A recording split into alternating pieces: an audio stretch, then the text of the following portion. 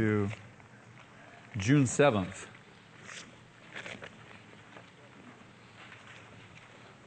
Somebody saying June 7th. I don't have that in my Bible. 2 Kings chapter 2, if you don't have a daily Bible. I want to explore with you this morning the ministry of the prophet Elisha. Now, there's lots and lots in this last week's reading. I mean, you've got Elijah, you've got Elisha, you've got the interaction with the prophets of Baal, you've got Elijah getting all bummed out, and you got so much there that as I prayed, I just began to sense the Lord wanting us to explore from a little different perspective this morning and use Elisha's ministry to look at. Now, Elisha's ministry is a prototype of Jesus' ministry. And as we go through, we're going to look at some of his miracles. You'll see the incredible parallels. But it's not just the parallels in his ministry, it's Elisha's very own personality and style parallels Jesus. And we'll point this out to you.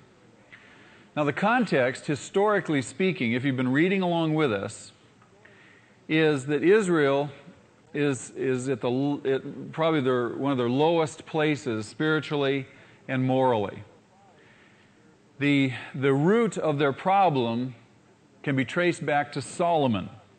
This is incredible if you think about it. We've talked about Solomon. We've studied the Song of Songs. We've studied his Proverbs. We've looked at the book of Ecclesiastes last week.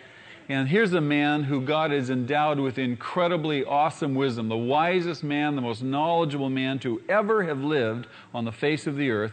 And yet, with all the knowledge and the wisdom that he was given, he was blessed with, he still leads Israel into idolatry and ultimately apostasy. They walk away from God. So the seeds of Israel's problems lie with Solomon. After he dies, his son Rehoboam takes the throne, and there begins the division of the kingdom into two factions. There's the northern kingdom made up of 10 tribes, and the southern kingdom made up of 2 tribes, the tribes of Judah and Benjamin. And these 2 tribes are going to really have their troubles. And you read about all the kings in the first and second Kings who rule these various tribes, all the intrigue that goes on, the assassinations that go on, and so forth. Well, Elijah and Elisha are going to minister to the northern kingdom, the kingdom of Israel, the 10 northern tribes. They are ultimately going to be carried away in captivity. So will the southern tribes, by the way, later on. But the 10 tribes up in the north get carried away first, and they are literally overrun by the Assyrian people. Now, they're not the same as the Syrians today from Syria. The Assyrians, they were probably one of the most fierce peoples on the face of the earth in the ancient Near East, an incredibly powerful nation. And they swooped down upon the 10 northern tribes, and they literally shave the land clean, and they carry off all the people into captivity. They resettle them as well as killing most of them.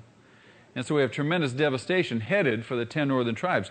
But in order to avert the possibility of this devastation, God sends his prophets to the northern tribes, to Israel. First Elijah, then Elisha. Elijah's ministry foreshadows John the Baptist's ministry. And if you read in the New Testament, when Jesus comes on the scene, he speaks of John the Baptist as Elijah. Now, John the Baptist, wore camel skin clothes, rough clothes. He lived out in the desert. He ate locusts. And this guy was just really, his ministry was very unique. And he preached repentance. He was out on the banks of the Jordan, and he was just railing at the Jews, saying, you need to repent, and so forth. And so Elijah's ministry was much like John the Baptist. But Elijah's ministry gives way to Elisha's, and John the Baptist's ministry gives way to the ministry of Jesus. You'll see the great similarities in this transition. But as we think about this, I want to point you to something I think is very, very significant, and this is just kind of I think, an important sidelight. When you read the Old Testament, you're reading history, you're reading prophecy, you're reading things that really are foretelling Jesus. Let me share with you just a couple of verses out of the New Testament, a couple of references. The Old Testament scriptures, they're known as the law and the prophets. That's a phrase that describes the Old Testament. Or Moses and the prophets. Those are terms that describe the Old Testament.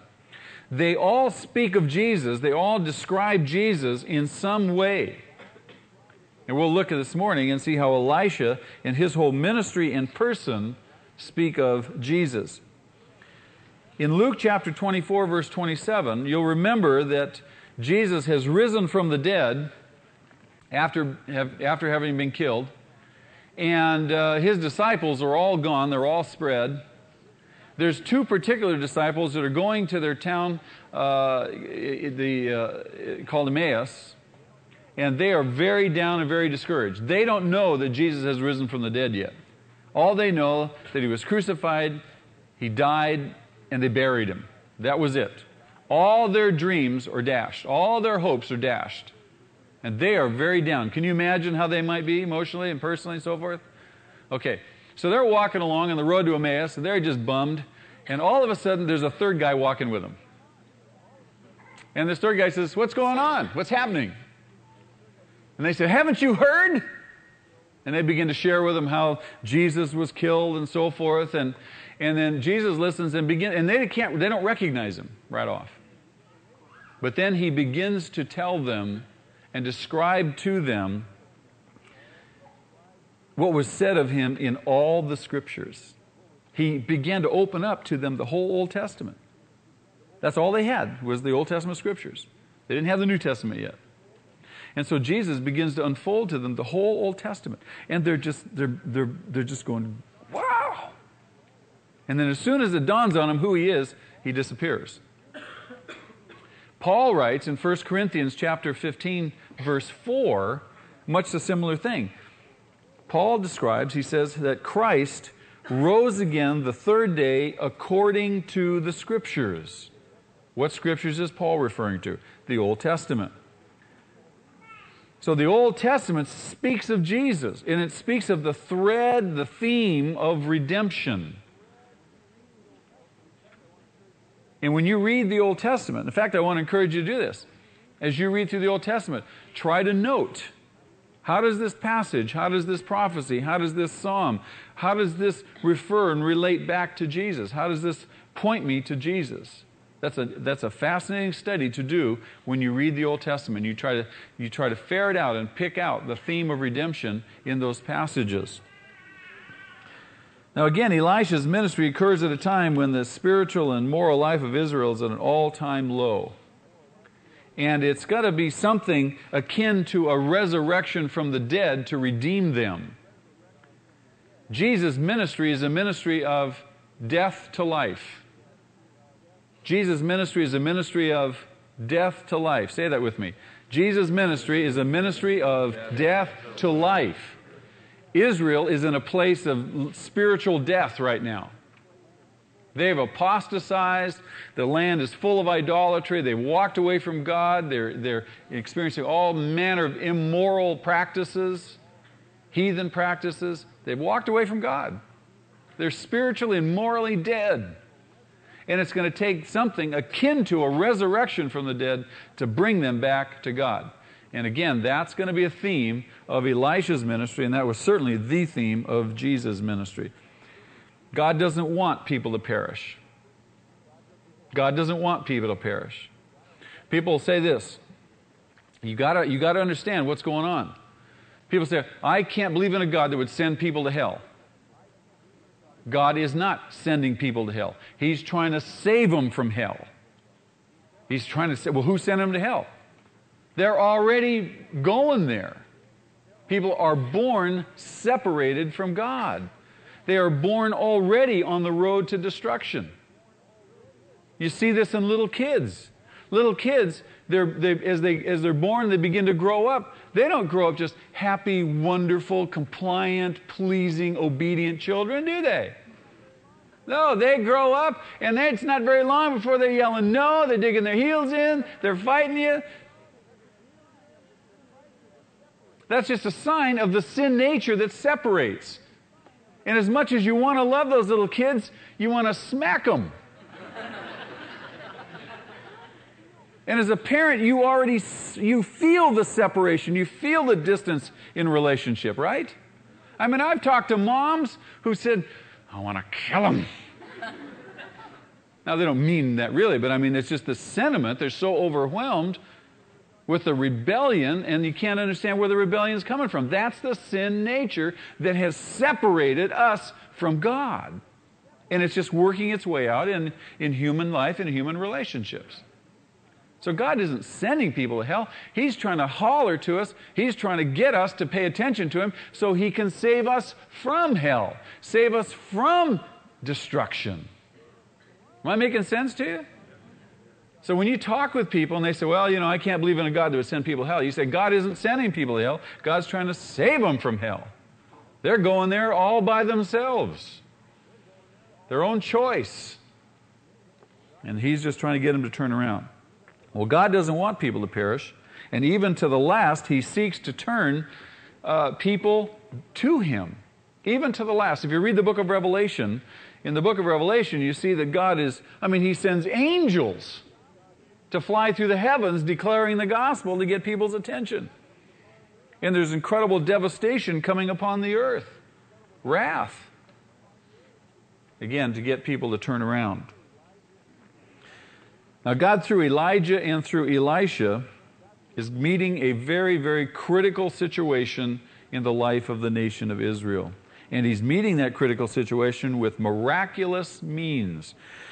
Startling, miraculous signs to get the people's attention and to turn them around.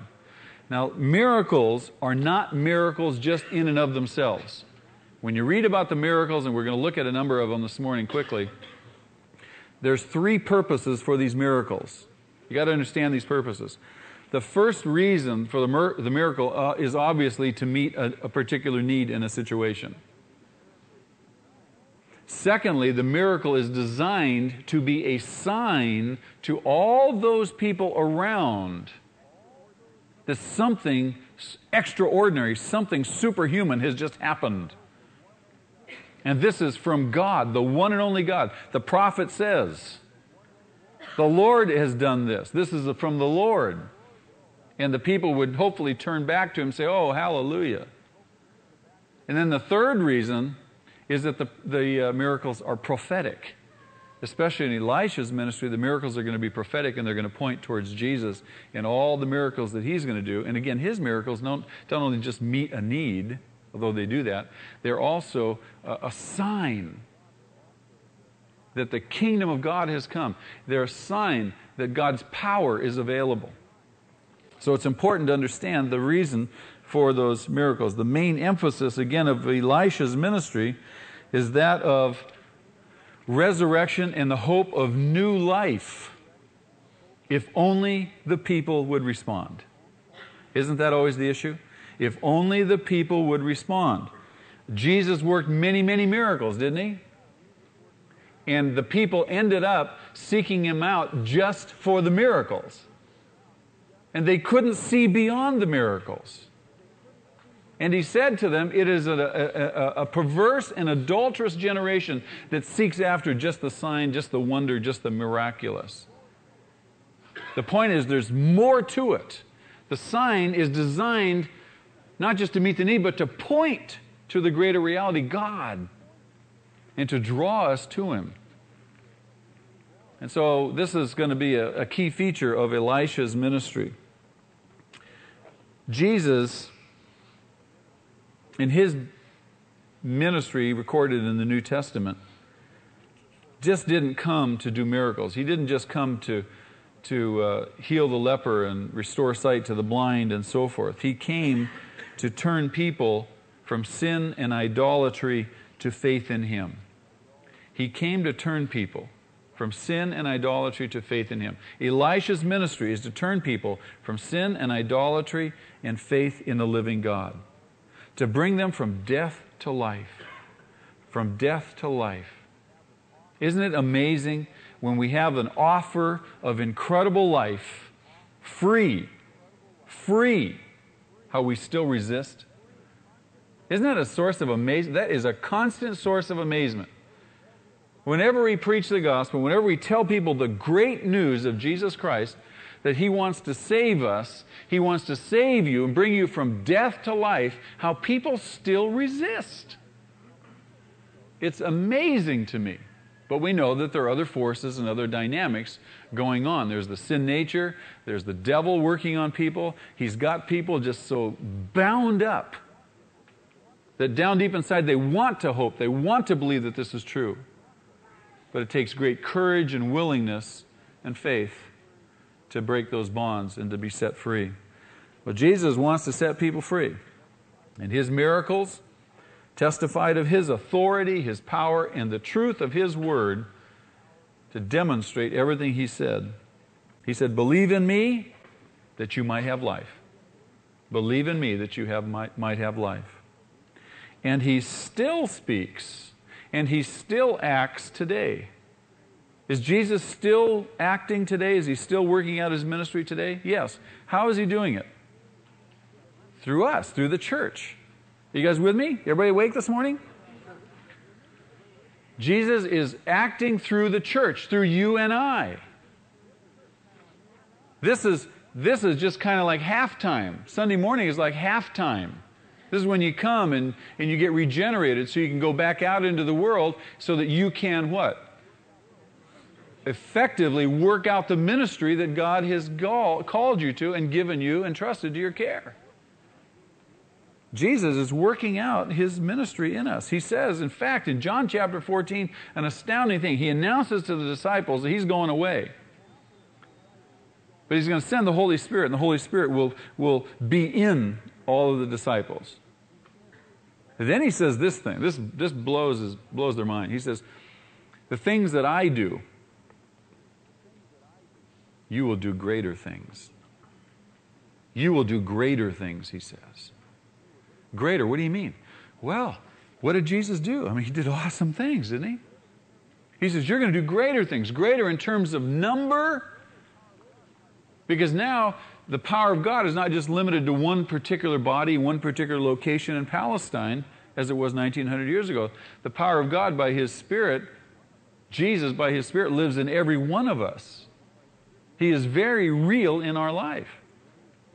Paul says, it's not I who live, but it's Christ who lives in me. And this life that I live in the flesh, I live by the faith and the power of God. And so Jesus lives His life through us. We have surrendered to Him. We've given our life to Him. We've yielded ourselves as vessels to Him. He says, all right, now I want to come into you and I want to begin to work my life out through you. There's a divine human partnership going on. And this partnership is designed to what? Share the good news. To minister His grace to people who are going to hell so that they can be saved. So that they wouldn't perish eternally. So we're going to do greater things. Greater in terms of number and effect. And of course, the greatest thing you can do is not just heal someone who's blind. The greatest thing that you can do is participate with God in the salvation of a soul. I still don't think we have a grasp of the reality of this thing. Saved. Saved. If we understood it, we could never, ever stop saying, oh God, thank you. Every waking moment we'd say thank you if we understood what hell was really all about. And what the agony of Christ on the cross was all about. Incredible. Now, in 2 Kings chapter 2, the first 11 verses, Elijah passes off the scene. Elijah is going to be taken up to heaven. Now, he doesn't die. He doesn't experience a physical death. This is pretty astounding. How many read the passage, 2 Kings chapter 2? How many of you read that? Okay. Do you actually believe that? Do you believe what you read? Did he really? You believe that a fiery chariot came out of the sky and Elijah got into it without getting burned up and it took off and took him up to heaven? You believe that? Would you say that out in public? You know what people would think of you if you said that in public? They'd say, you poor thing. You really believe that? They'd say, don't you know that that's just mythology? That's just a fairy tale. That's not, it didn't really happen. It's just a story. It's just an allegory to illustrate some other truth. You really believe it, huh? Well, okay. I believe it too. Just before Elijah takes off, Elisha now has been his disciple, his student, and he has followed Elisha around because the Lord had gone to Elijah and said, go anoint him. He's going to follow after you in terms of ministry. And so Elijah tries to shake him off to see how committed he really will be. He says, I'm going over here, you wait here. And Elisha says, I'm going with you. I ain't leaving your side. See, that's a true disciple. I'm staying right with you. Where you go, I go. That's a mark of a true disciple. Wants to be there, wants to learn, wants to observe, wants to get all the input he possibly can. Well, he does this, and then in the midst of this ministry, Elisha tells Elijah, I want a double portion of whatever you got. I mean, he knows Elijah's got a powerful ministry. He says, but I want a double portion. And God's going to give it to him. And you see that reflected in all the miracles. There are over 20 miracles recorded that Elisha does. And I'm sure he did many, many, many more that aren't recorded. Much like John says of Jesus, all the things that Jesus said and did, not all the books in the world could record them. So we just have representative examples. I think that Elisha's miracles are representative examples.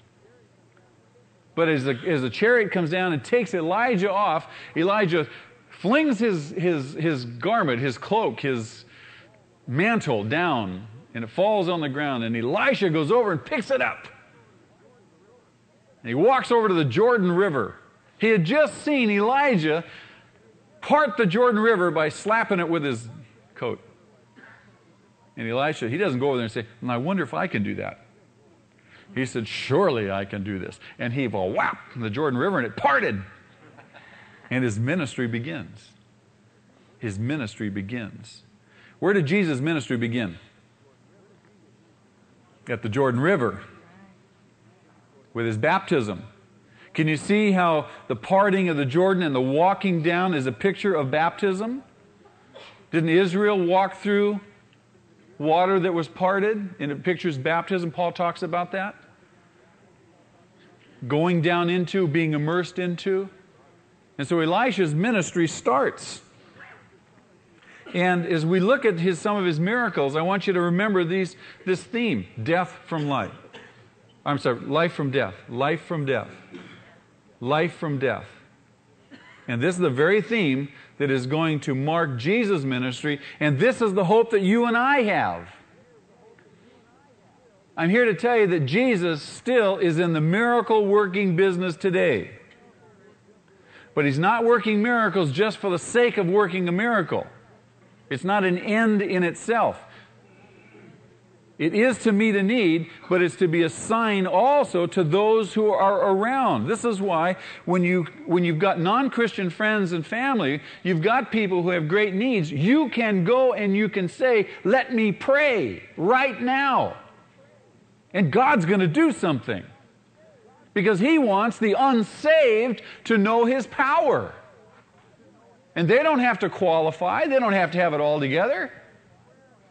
Sometimes we make prayer just a proprietary thing just within the church. Well, we just pray for each other. Well, that we need to do that, but the far greater miracles are going to occur out there in the world when the church begins to go out and reach out into the world and pray for the unsaved. And pray God's power be evidenced in the unsaved. This is what Jesus did. This is what Paul did. This is what Elisha did. And you see incredible things begin to happen. I hope this excites you. I hope you get turned on about praying for those people who are not saved. Now, I know how difficult it is the first couple of times.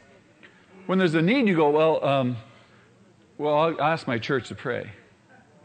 No, you just say, Steve, I'm going to pray for you right now. I want to pray that God's power comes present in your life. And they're going to start, they get this religious fanatic on my tail here. Don't let him get away. He's going to squirm. But you pray for him. You pray for him. And you can look him right in the eye and say, God's going to do something here. God's going to do something here. And you can say that with confidence. I promise you. I promise you. That is what? What do we call that? Faith. Faith. Very good. You can assume that God's going to do something. The Bible says God doesn't want any to perish. We have ample testimony of how God reaches out to save the unlost. Are you with me? All right, let's look at some of these miracles. I want you to turn to 2 Kings chapter 2, verses 19 through 22. Remember the theme, death to life, death to life. Elisha did it. It's a picture of Jesus' ministry, and it's a picture of Jesus' continuing ministry through his church. Death to life, death to life. In this first one, we see the healing of the death waters of Jericho. Now, Elisha has crossed over the Jordan. He's gone into Jericho. The people from the city come to him. They recognize that he's a man of God, and they complain about the waters of the city.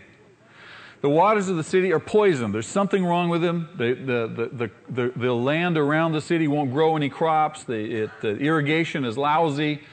People can't drink the water. It'll poison them.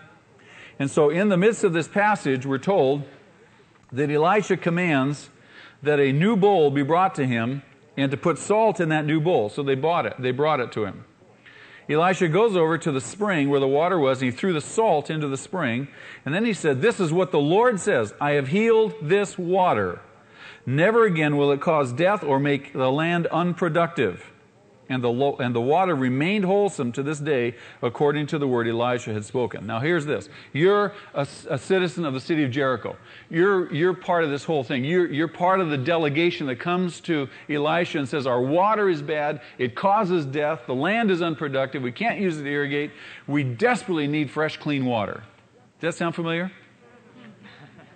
And so Elisha says to you, okay, well now bring me a new bowl and put some salt in it.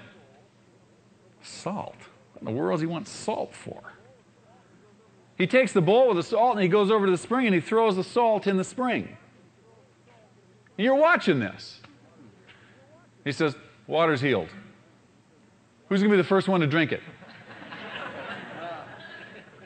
Who's going to be the first one to drink it? Are you with me? Faith. Faith. And the water was healed. Waters that produced death now produced life. Waters that produced death now produce life. This was a miracle to meet the need of the city, but it was also a testimony. Turn back to God. This is what the Lord has done for you. He wants to give you life. Trust in Him. Enter into a new relationship with Him, a renewed relationship. Jesus brings new life to that which was once ruled by death. Jesus brings life to that which was once ruled by death.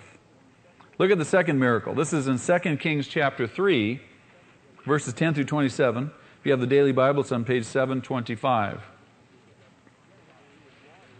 Again, it has to do with water. This time, the Israelite army has joined with the army from Judah and the army from Edom.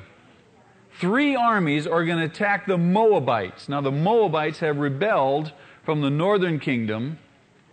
You read that in that particular passage. And so they're going to go and they're going to bring Moab back into the fold. Bring them back under submission. And so they amass this great army. They're going to take a shortcut. They're going through a desert. They're going to surprise Moab.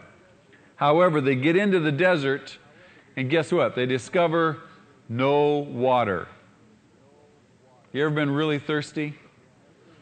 Now, most of us have never experienced thirst to the point where we would die from dehydration. But here's a whole army that's about ready to perish out in the desert. And they cry out, is there a prophet here? Elisha is brought, and his comments are very interesting. He says to them, he says, if it weren't for Jehoshaphat, I wouldn't even give you guys the time of the day. I mean, he was really ticked off at them. But anyway, he comes, and he prays, and there's water. There's water that sustains the army. This is incredibly significant because Jesus is the source of what? Living water, isn't he? And his living water sustains people, sustains his church so that the gates of hell will not prevail. If you're thirsty spiritually, if you're thirsty personally, if life is empty, if you have no real meaning and purpose and direction, if you're just kind of going through the motions, if it's one day just after another, you're thirsty, come to Jesus for his living waters. If you're out in the desert, so to speak, come to Jesus for living water. This third miracle is on page 723, 2 Kings chapter 4, verses 18 through 37. This is the raising of the Shunammite woman's son from death to new life. Again, we see this theme, from death to life. Now, it's very interesting. Elisha had prayed for this woman earlier, and she had given birth to a son. She was barren. She didn't have any children. Her husband was old. She had no prospect of a child. And so he prays for her. The following year, she gives birth to a son, and the son grows up. Now he's grown up, and all of a sudden he dies. The woman goes to seek out Elisha. Now, she doesn't make an overt request that he come. She just clings to him in her grief. Elisha figures out what's happening. He tells to his servant, take my staff and go to the boy to where he lays and lay the staff on his body. Presumably, you would think that Elisha's staff would carry enough wherewithal to raise the boy from the dead. So the servant goes and does that, lays the staff on the boy's body. The boy doesn't raise from the dead. The servant comes back. He says, it didn't work. It didn't work. So Elisha comes now. Elisha comes and he does a very strange thing. What does he do? What does he do? He lays on the body. Lays on. Can you picture yourself doing this? In a hospital room, someone's just died. Child. At the funeral. Now, I mean, I know a lot of us have had a thought. You know, you attended a funeral and you thought, you know, I just pray. You feel this impulse to pray. Possibly, maybe that person would sit up in the casket. Have you ever done that? I mean, every funeral I do, I look at the body in the casket, you know, and I kind of say this quiet prayer. Rise in the name of Jesus. I don't want anybody else to hear it, you know. I don't want anybody else to think I'm a cuckoo. Intimidated, right? I mean, imagine you pray the prayer. What would it be like if you went and you laid your hand on the person and you spoke? Would people think you were nuts? What if you got in the casket? What if you climbed up on the casket and climbed down in there and got face to face with that body? As Elisha does. They say, what in the world ever possessed Elisha to do that? Well, Elijah did it. Remember, Elijah did it earlier. He climbed on the body of a young boy, and the boy rose from the dead. So Elisha figured, well, if my boss did it, I could do it. And so he does this incredible thing. He gets on the body. It starts getting warm. He climbs off, he walks around a little bit, he gets back on the body, and the boy sneezes 7 times. He's awake. He's back. But here's a boy who comes from what? Death to life. Under Elisha's ministry. Did Jesus ever raise anybody from the dead? Absolutely. We have the classic passage of who? Lazarus. Someone remarked to me, when Jesus was standing before Lazarus' tomb, he said, "Lazarus, come forth." Remember that? Can you imagine being there, standing there, watching this thing? How electric that moment would be? Someone remarked to me that if Jesus hadn't said, "Lazarus, come forth," he'd have just said, "Come forth." Everybody who was dead would have come forth. He had to specify. That's power. That's power. Woo. Only Jesus saves from death. Only Jesus saves from death. Muhammad doesn't. Buddha doesn't. Krishna doesn't. L. Ron Hubbard doesn't. Werner Erhard doesn't. Any number of the modern gurus, Maharishi, Mashi, Mushi doesn't. I mean, see, we laugh, we think it's funny, but you see, it's so tragic because there's so many people who are putting everything they've got, all their income, all their hopes, their entire life, their eternal destiny, in the hands of these false prophets, these false evangelists. What's the point? Only Jesus brings people from death to life. Only Jesus. The J word. It's easy to be out there and talk about God. Well, God said. Or to even go one step further and speak of the Lord, right? But it's a whole other thing to talk about Jesus in public. There's this inhibition that far too many people feel in the church of speaking about Jesus, using His name publicly in a reverent manner that brings power to bear on situations. In the name of Jesus. In the name of Jesus. And we can be bold. We have God's Spirit living in us. This is what the Bible tells us. We have all the power of the living God by His Spirit in us, waiting to be unleashed by faith. By faith. We have a message to proclaim.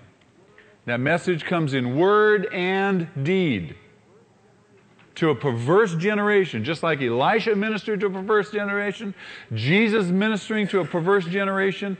We live in the midst of a perverse generation that we can proclaim the great news in word and deed. Is that exciting to you? I mean, it's awesome. Think about it. But you need to know that there's great opposition against that. You've experienced the opposition. The whole demonic realm is arrayed against us. But Jesus said the gates of hell will not prevail. We're going to bash those gates down with power, God's power. Only Jesus saves from death. There's a fourth miracle, and this is in chapter 4, verses 38 through 42, page 722. This is the purifying of the poisoned stew. Poisoned stew. You'd think they'd just throw it out and start over again. So we do, right? We just throw it out. I'll make a new batch.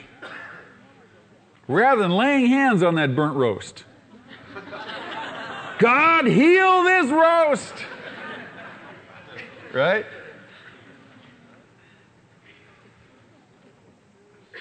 They make this stew. It's poisonous. No one wants to eat it. Elisha comes and he heals the stew. The stew gives death, but now it brings life. Do you see that? Stew. A pot of stew, vegetable stew. Life from death. Question we want to ask ourselves is, what is in the stew of our life that is poisonous to ourselves or poisonous to others around us? Think about that. What's in the stew of your life? What's in the stew of the life of the people around you that's poison, that Jesus can heal?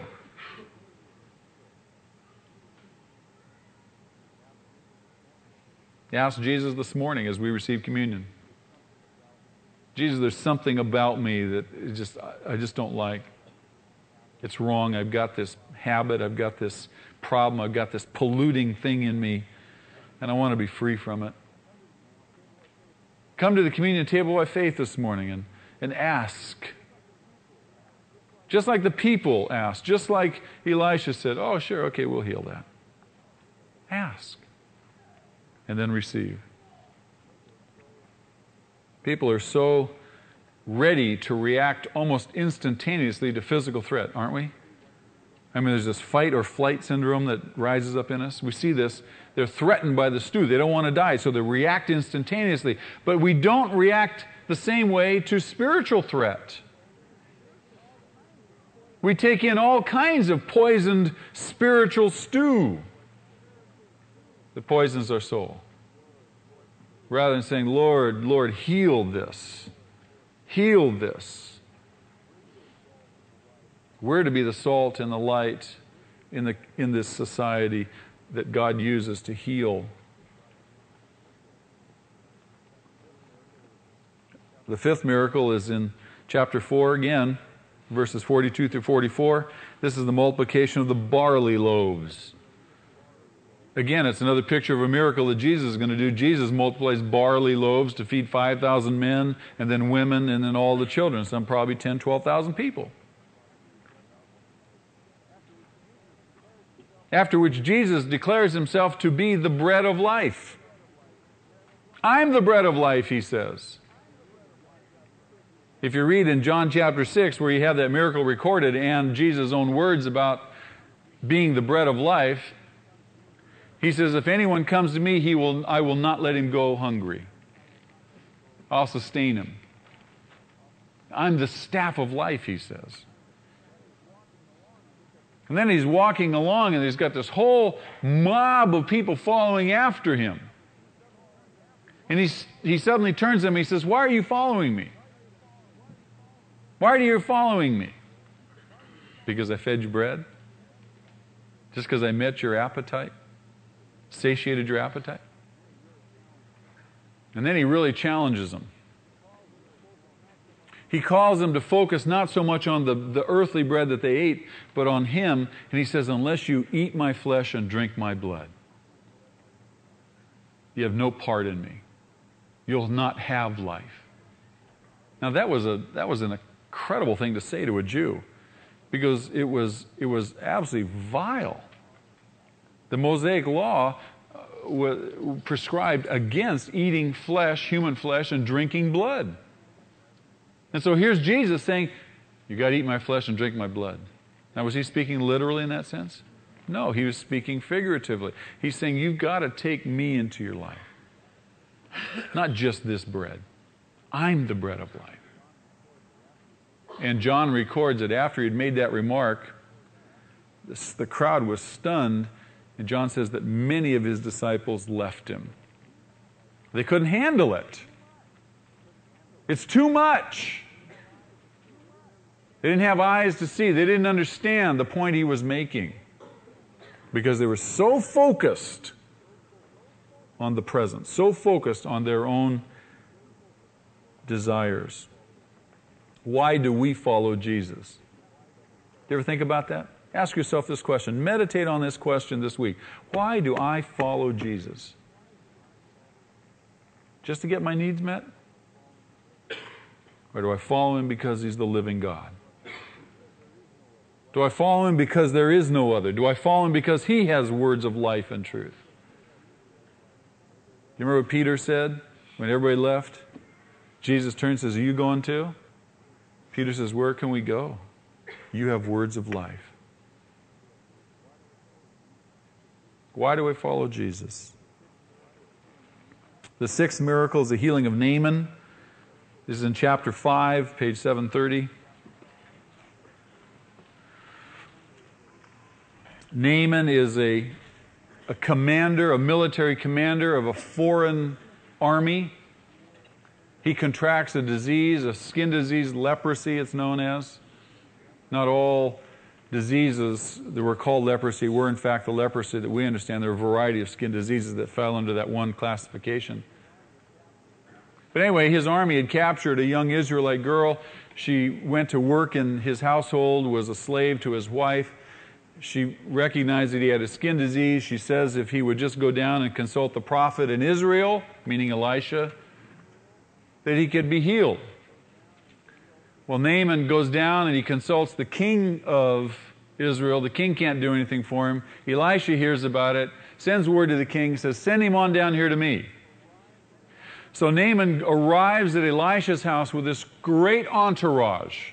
His chariots, his horses, huge entourage, pulls up in front of Elisha's house, fully expecting Elisha to come out of the house and minister to him personally. Elisha sends his servant out. He says, go tell the man to go down into the Jordan, wash 7 times, and he'll be new like a boy. Naaman really is insulted. He turns away in anger, saying, I expected that he, the prophet, should come out and wave his hand over me and call on his God. And, this big ceremonial to do. Make a big deal out of this. It doesn't have to be a big deal.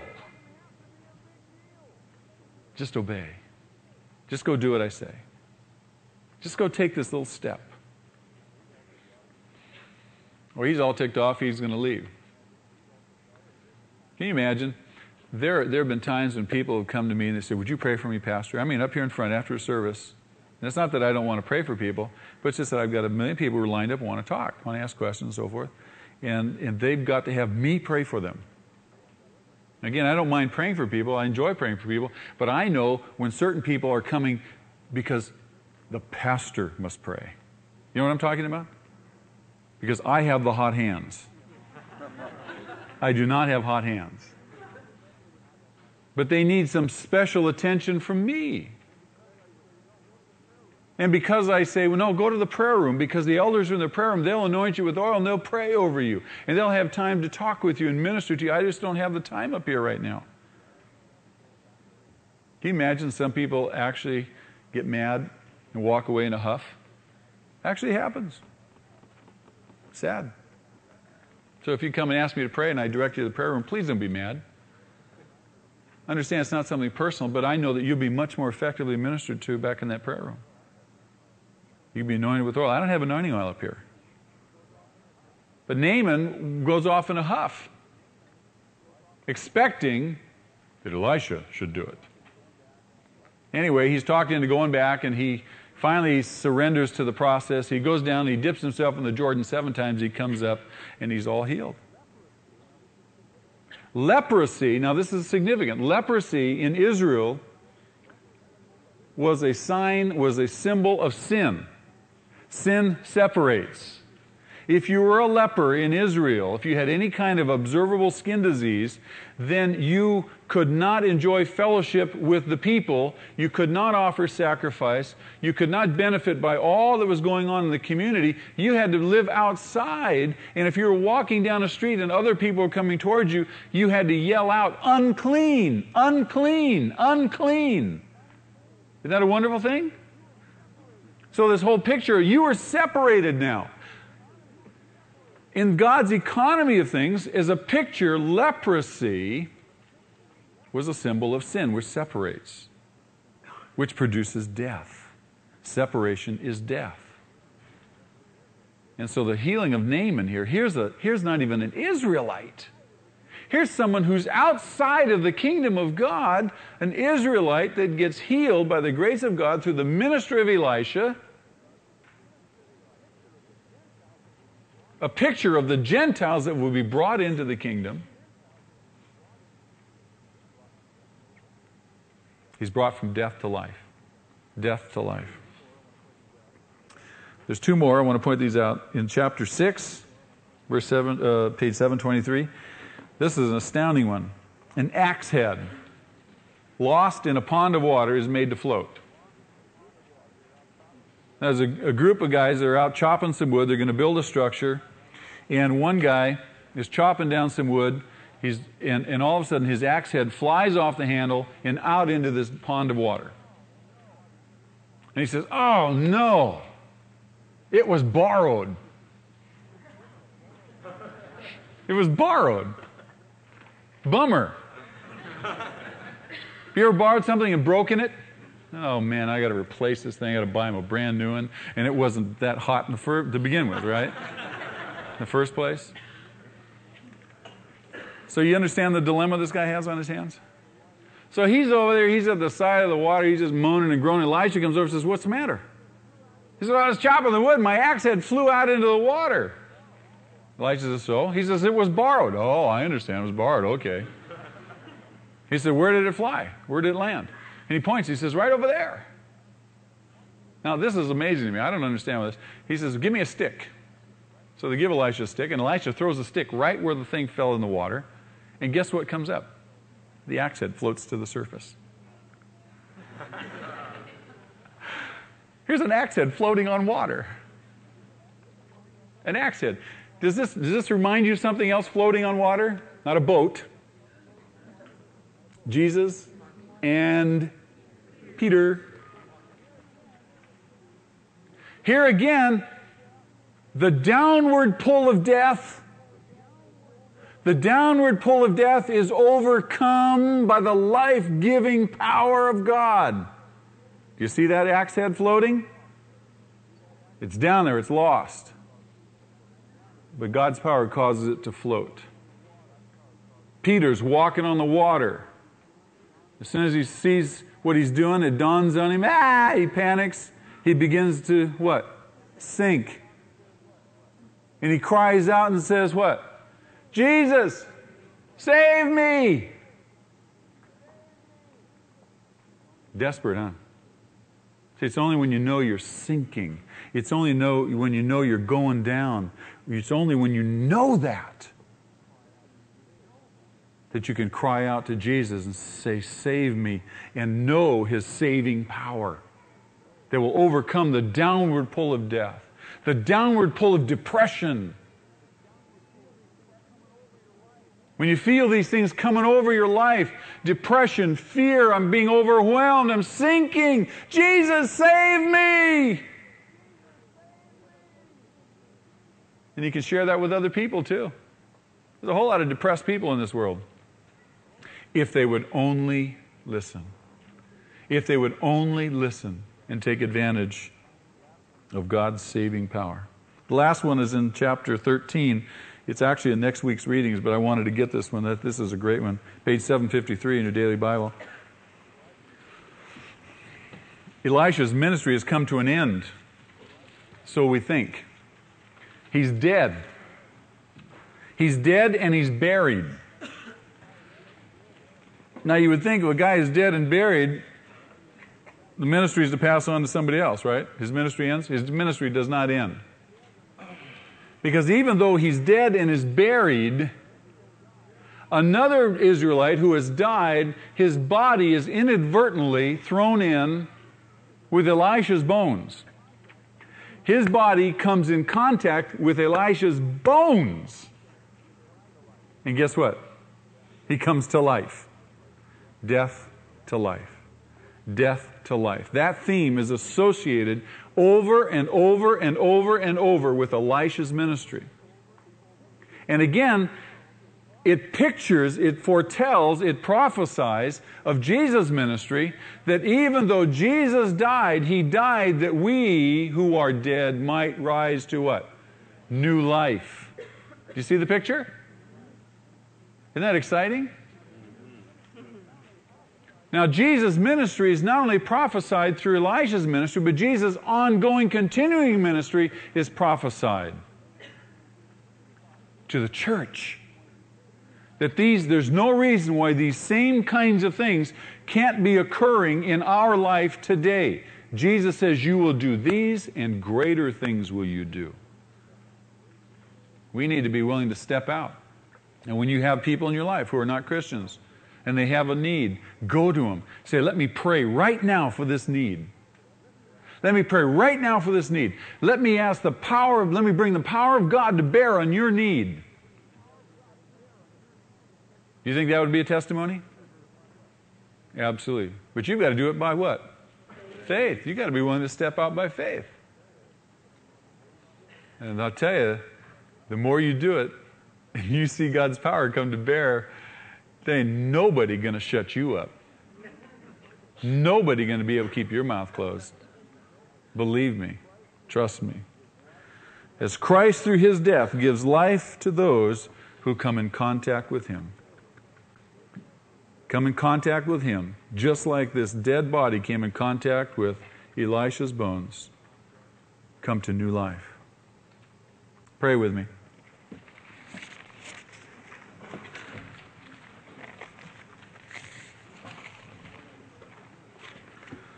Lord, I pray that we would catch a vision this morning of the ministries that you call us to. Lord, you've gifted us all in very unique ways. Not all of us have the gift of miracles or the gift of healing. But Lord, all of us can still pray for those around us who are unsaved. And pray that your power would come to bear in their life. And they would know your great healing, restoring, saving grace and give their life to you. Father, don't let us be overbalanced, just focusing on miracles for the sake of miracles, because that can happen. You know that. Help us to keep all these things in proper perspective. I pray, God, that as we begin to speak of these things, as we begin to minister to people, as we see envisioned in Elisha's ministry, not only Jesus, but His ongoing ministry through us, His church, Lord, that we'd be on fire like never before. And there would be great revival in our lives and the lives of all those around us. Father, we commend ourselves to you this morning. We pray your great blessing, strengthening as we come to your table now. Was telling us. When I was being raised, I was raised as a Jew, and every year we would celebrate the Passover. And at that time it had meaning to me. I saw that there needed to be a sacrificial lamb who had to be slain so that the Jews could be saved the horror of losing their firstborn. Also, when there was sin in one's life, there had to be a blood sacrifice. There had to be a death so that the sinner could have life. And I could comprehend that as a Jew. But boy, I realized that I probably needed a whole stable full to keep killing these animals, because I was quite a sinner. Then Jesus came into my life, as He has in yours. And all of a sudden there was a change. There's a way to have life every day. And just as the Word says, out of the book of Luke I'm reading, then came the first day of unleavened bread on which the Passover lamb had to be sacrificed. And Jesus sent Peter and John, saying, "Go and prepare the Passover for us, that we may eat it." Of course, Jesus had a plan at this meal. No longer was there going to be animal sacrifice so that there could be death that would lead to life, but that He was going to be the sacrificial lamb forever and ever and ever. And that those who ate of His body and drank the juice representing His blood could forever have life out of His death. So Jesus said to His band of men, He said, after He had taken some bread and given thanks to His Father, He broke it and gave it to them, saying, "This is my body, which is given for you. To do this in remembrance of me. I am now the Lamb." Let us take this bread and remember him.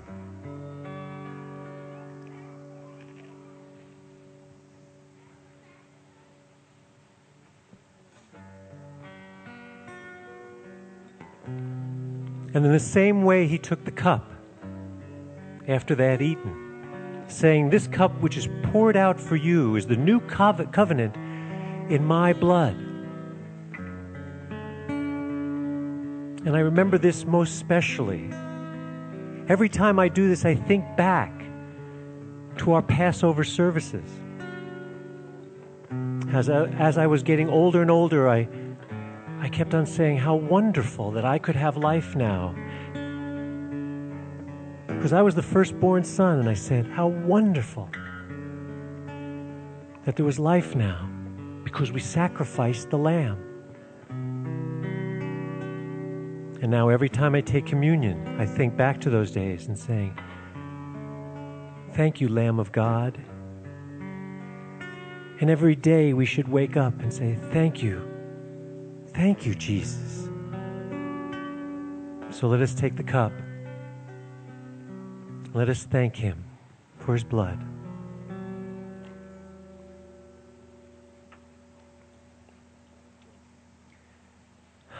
Out of death comes his life.